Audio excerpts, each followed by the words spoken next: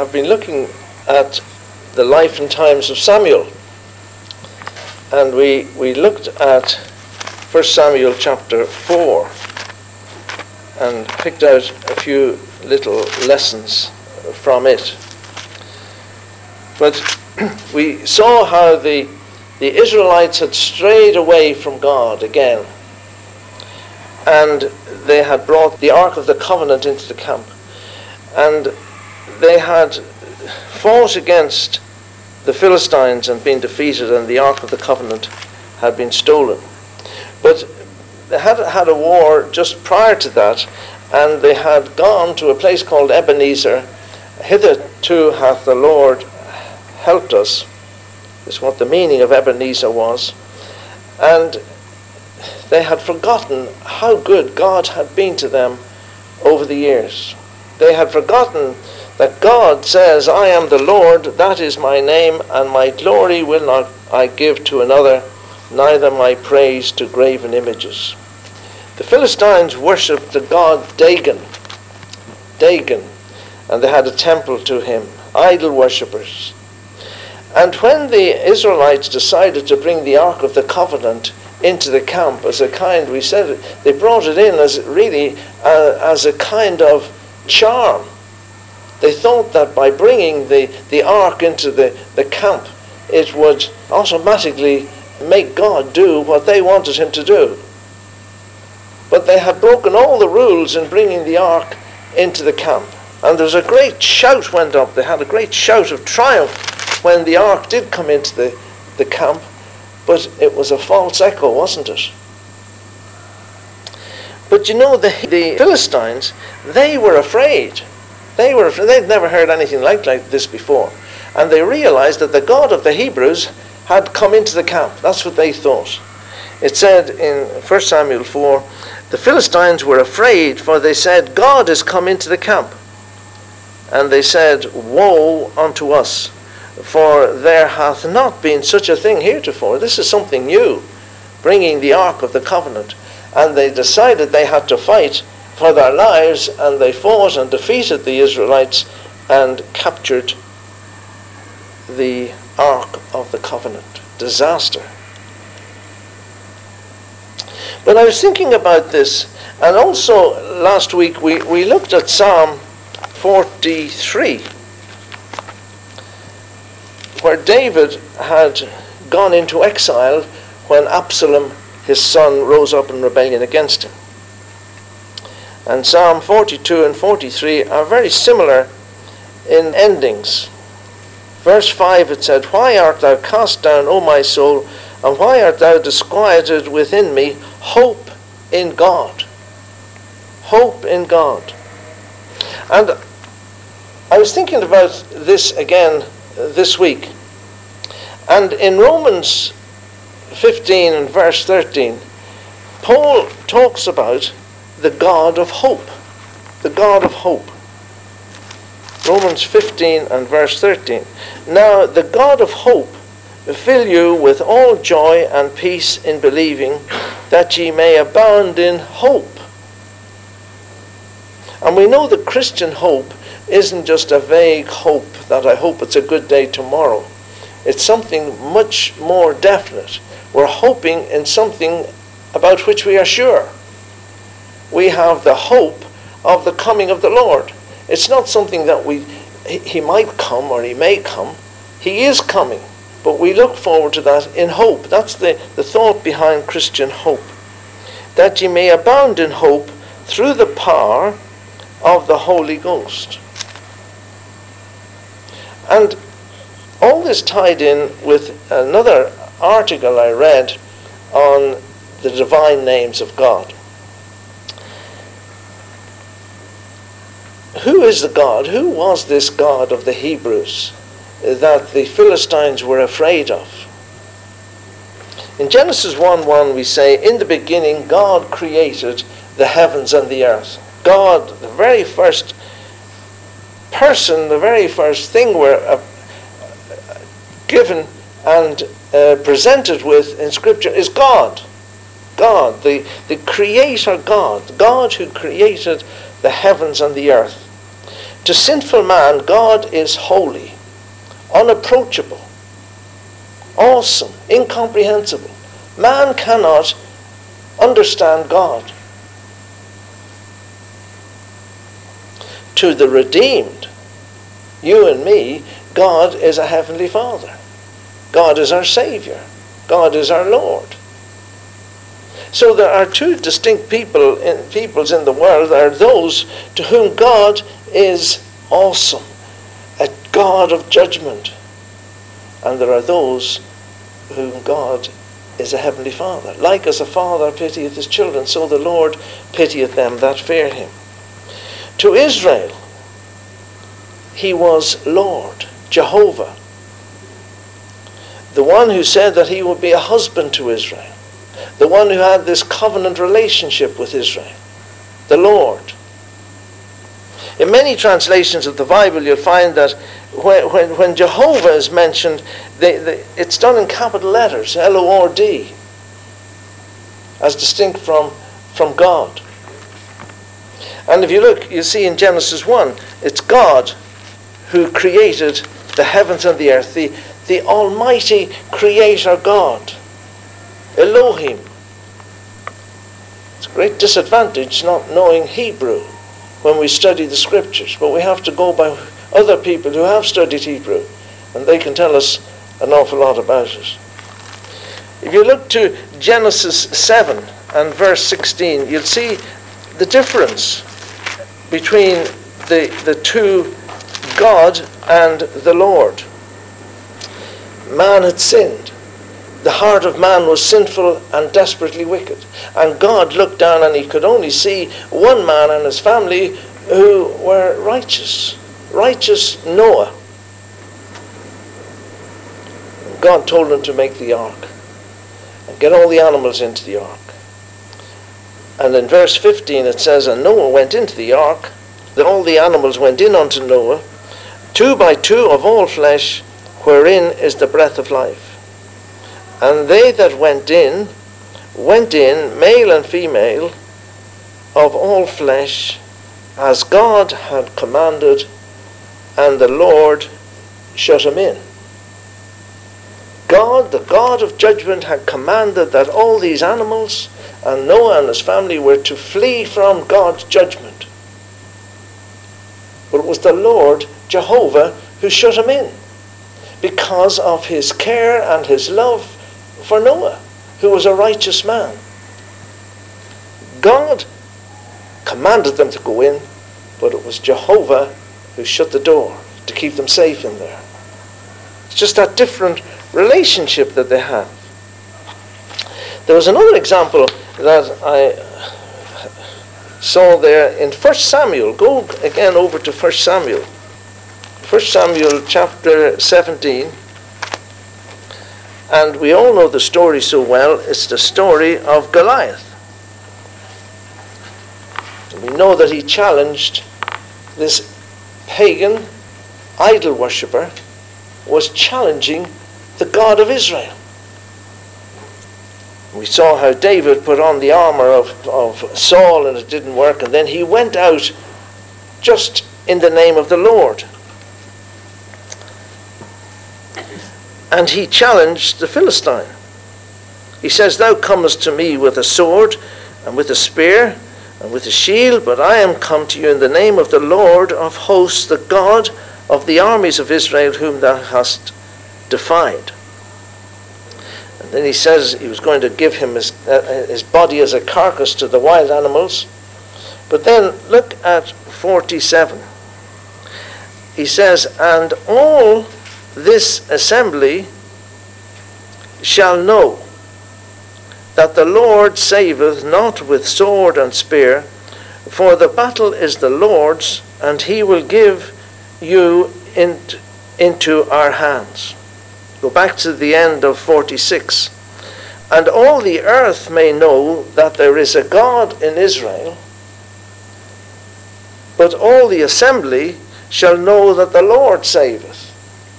That's the subtle difference. The earth was going to know that there was a God of judgment, who was going to judge the Philistines. This God The earth is going to know about this God. But Israel, those within the assembly, all this assembly shall know that the Lord saveth not with sword and spear. He was going to be, to Israel, their Saviour. He was going to deliver them from the Philistines. But the Philistines were going to know that there was a God of judgment. And that's the difference. The world out there, God is a God of judgment. The wrath of God abides on those who are unsaved. But to us who are saved, He is our Saviour, He is our Lord, He's our Redeemer. And I read Romans chapter 15 because I'd been thinking about the God of hope, you see. So let's just read a few verses from Romans chapter 15. And you know, this is a very practical passage. We then that are strong ought to bear the infirmities of the weak, and not to please ourselves. Let every one of us please his neighbour for his good to edification.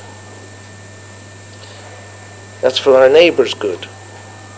For even Christ pleased not himself, but as it is written, the reproaches of them that reproached thee fell on me. For whatsoever things were written aforetime were written for our learning, that we through patience and comfort of the Scriptures might have hope. Now the God of patience and consolation grant you to be like-minded one toward another according to Christ Jesus, that ye may be with one mind and one mouth, glorify God, even the Father of our Lord Jesus Christ. Wherefore receive ye one another, as Christ also received us to the glory of God. Now I say that Jesus Christ was a minister of the circumcision for the truth of God, to confirm the promises made unto the fathers, and that the Gentiles might glorify God for his mercy, as it is written, For this cause I will confess to thee among the Gentiles, and sing unto thy name. And again he saith, Rejoice, ye Gentiles, with his people. And again, Praise the Lord, all ye Gentiles, and laud him, all ye people. And again Isaiah saith, There shall be a root of Jesse, and he that shall rise to reign over the Gentiles, in him shall the Gentiles trust. Now the God of hope fill you with all joy and peace in believing, that ye may abound in hope through the power of the Holy Spirit. Won't read any more except going on way down to the bottom.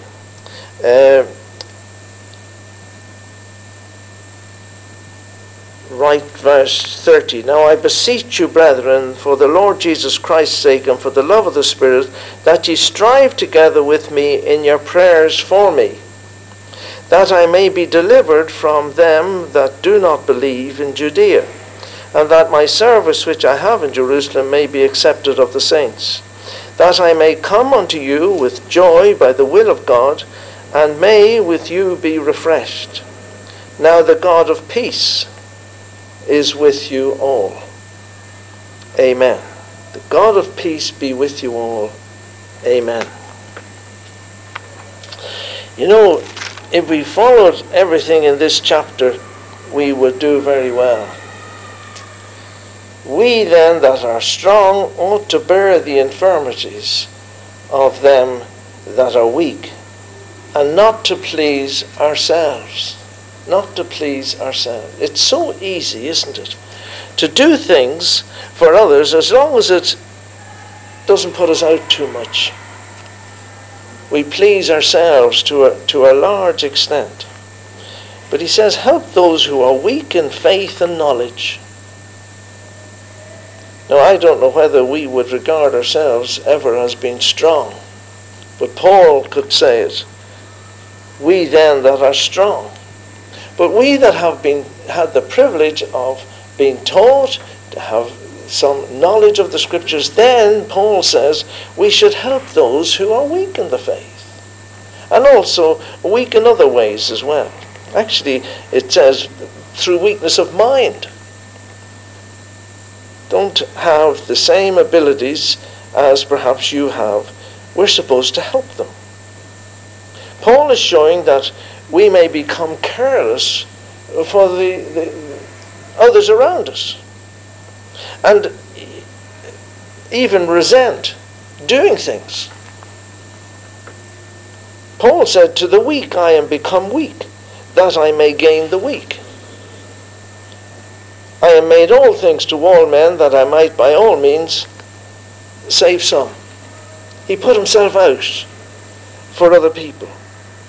We ought not, it says, to please ourselves. Rather, let every one of us please his neighbour for his good, to edification. True love, Corinthians says, bears all things. And you know, when we help people, we should do it with a cheerful heart and not grudgingly.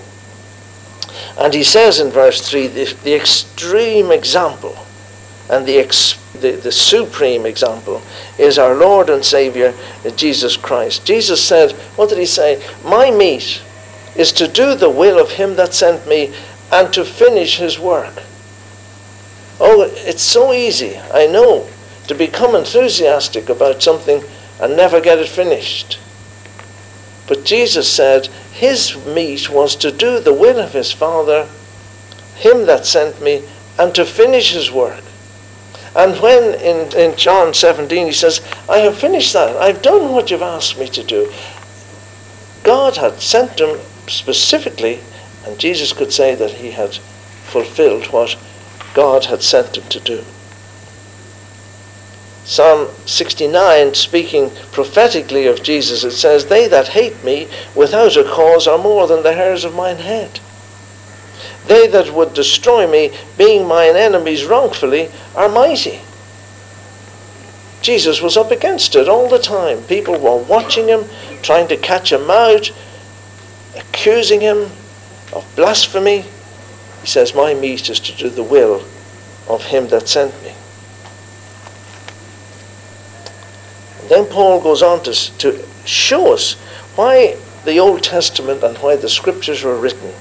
He says, "Therefore our learning, that we through the patience and comfort of the Scriptures might have hope." This hope again that we're talking about.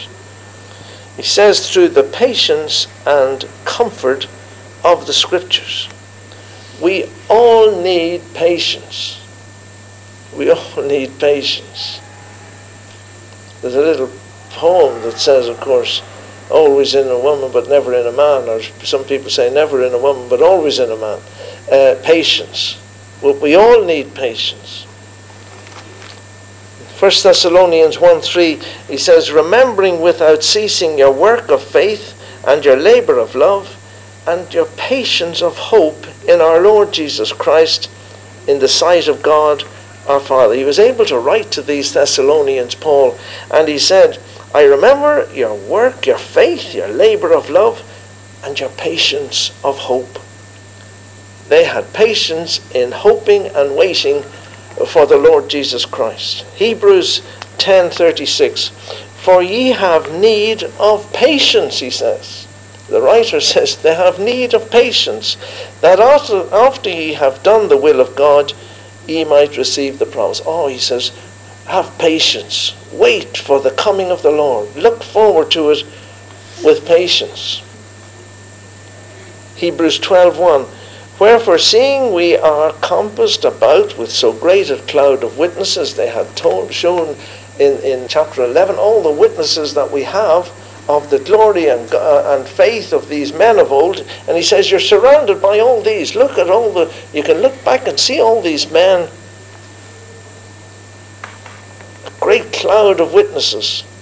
"Let us lay aside every weight and the sin that doth so easily beset us, and let us run with patience." With patience, the race that is set before us. We have a race in which we are running, hoping for the prize, looking for the coming of the Lord Jesus Christ. But he says, have patience. Have patience. And James says, knowing this, the trying of our faith worketh patience. We all need to be patient. So often in the Psalms we're told to wait upon the Lord. Wait upon him. Not rushing ahead. So easy to try and rush ahead of what God wants us to do. We have to have that patience. And it says that through patience and the comfort of the Scriptures you might have hope. What is the comfort of the Scriptures? I remember a friend of ours, he was involved in Uganda. I've told you about him before. Cephas Sampangi was his name. And he ran orphanages and that type of thing in Uganda just around the time of Idi Amin. And Idi Amin tried to kill him a couple of times. But when these women, when their husbands had been brutally murdered, these children and some of the women, they went into a complete state of shock.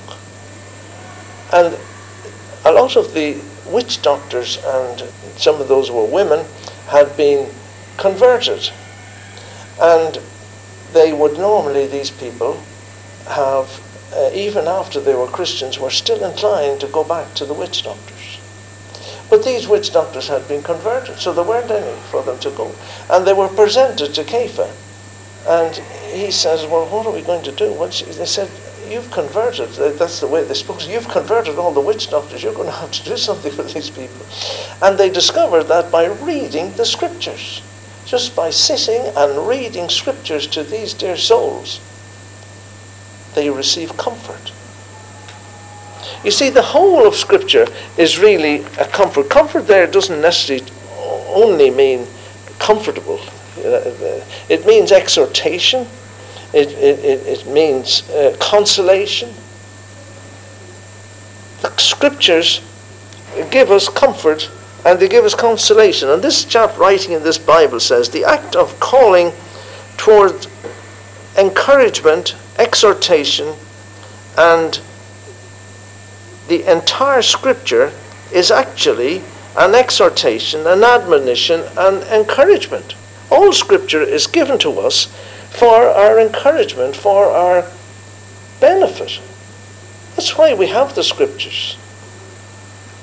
Jesus Christ, when he was presented in the temple, he said, old Simeon said he was going to be a consolation to Israel, a comfort to Israel. And we have all the Scriptures, backwards and forwards, and they're there for our comfort, for our exhortation, for our consolation.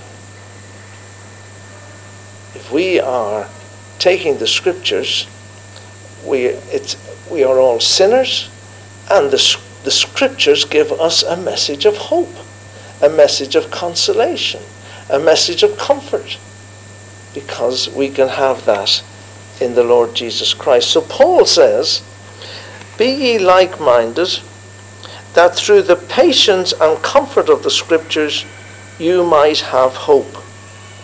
And then he prays a prayer. Now in Paul's epistles, he quite often comes with a prayer.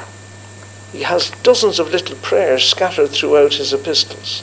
And here's one, he says, now the God of patience and consolation grant you to be like-minded one toward another according to Christ Jesus.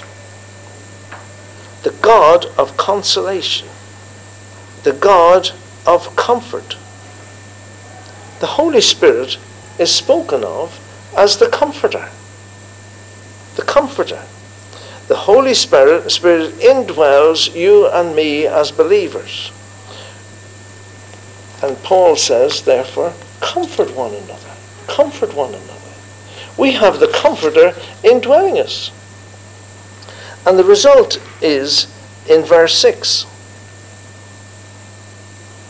That ye may be with one mind and one mouth, glorify God, even the Father of our Lord Jesus Christ. How can we comfort one another? Because we have the God of comfort indwelling us. The Holy Spirit is the God of comfort. So therefore we are ideally suited to comforting one another. Why can we have patience with each other? Because God is here called the God of patience. And if we are truly following and possessed by the God of patience and the God of comfort, then it should not be difficult for us to comfort one another, and it should not be difficult for us to have patience with one another. And the result, as I say in verse 6, that ye may with one mind and one mouth glorify God, even the Father of our Lord Jesus Christ. That's the end result. The end result is that we might glorify God and our Lord Jesus Christ. And then, as I said, further on down that chapter, he has difficulties. He has to go back up to Judea, and he can see that there are going to be problems. And he seeks the prayers of the brethren. Verse 30, I beseech you, brethren, for the Lord Jesus Christ's sake, and for the love of the Spirit, that ye strive together with me in your prayers to God for me. I said, I want you to pray for me. I'm going to go up, and there are unbelieving Jews up there in Judea, and I know they're going to cause terrible trouble. He could foresee the difficulties in Judea. And so in verse 33, he reminds them, what does he say? The God of peace. The God of peace. So we have different names for God in this chapter. He finishes with the God of peace. The God of peace. I was struck when I was looking at this, Colossians chapter 1 and verse 9. I want to read a passage from that. Colossians 1 and verse 9. For this cause we also, since the day we heard it, do not cease to pray for you. Paul was constantly praying for others. But here in Romans, he was asking them to pray for him. Since the day we heard it, do not cease to pray for you, and to desire that ye may be filled with the knowledge of his will in all wisdom and spiritual understanding, that ye might walk worthy of the Lord unto all pleasing, being fruitful in every good work, and increasing in the knowledge of God. There was a progression Paul wanted to see in these people. He said, I want you to walk, be filled with the understanding of his will in all wisdom and spiritual understanding, that you walk worthy of the Lord unto all pleasing, that you're fruitful in every good work, and increasing in the knowledge of God, strengthened with all might, according to his glorious power, listen, unto all patience and long-suffering with joyfulness. You know, there's a friend of mine, and he used to go on fasts, and you didn't have to ask, was he on a fast, because he looked so miserable. He looked, and then he'd usually tell you in any case. But it says here, with all patience and long-suffering with joyfulness. Joyfulness. Let's be joyful Christians. Giving thanks unto the Father, which hath made us meet to be partakers of the inheritance of the saints in light. We're inheritors. Partakers of the inheritance of the saints in light. We are living in the kingdom of light, because then he goes on. We have been delivered from the power of darkness, and hath translated us into the kingdom of his dear Son. And that's why we are partakers of inheritance of the saints in light. His dear Son, in whom we have redemption through his blood, even the forgiveness of sins. What is God like? What is God like? Who is the image of the invisible God. What is God like? That's what we're saying. Who is the God of the Hebrews? Jesus Christ is the image of God. When we look at Jesus Christ, it says he is the image of the invisible God. What does God look like? Look at what Jesus is like. He reflects the image of God. He is the image of the invisible God. For by him were all things created that are in heaven and that are in earth, visible and invisible, whether they be thrones or dominions or principalities or powers. All things were created by him and for him. That's what Jesus is like, and that's what God is like. He is before all things, and by him all things consist. He is the head of the body, the church, who is the beginning, the firstborn from the dead, that in all things he might have the preeminence. Jesus Christ has preeminence, just as God has. He's the image of God. You see a little kid walking, you see little kids walking down the street sometimes. The father's walking like this, the little kid's walking behind him. He's the image of his father. Jesus is the image of God. All these things which apply to Jesus apply to God. It pleased the Father that in him should all fullness dwell. And this is the bit. He's the God of peace. That's what it said. May the God of peace be with you all. And having made peace, how did Jesus make peace?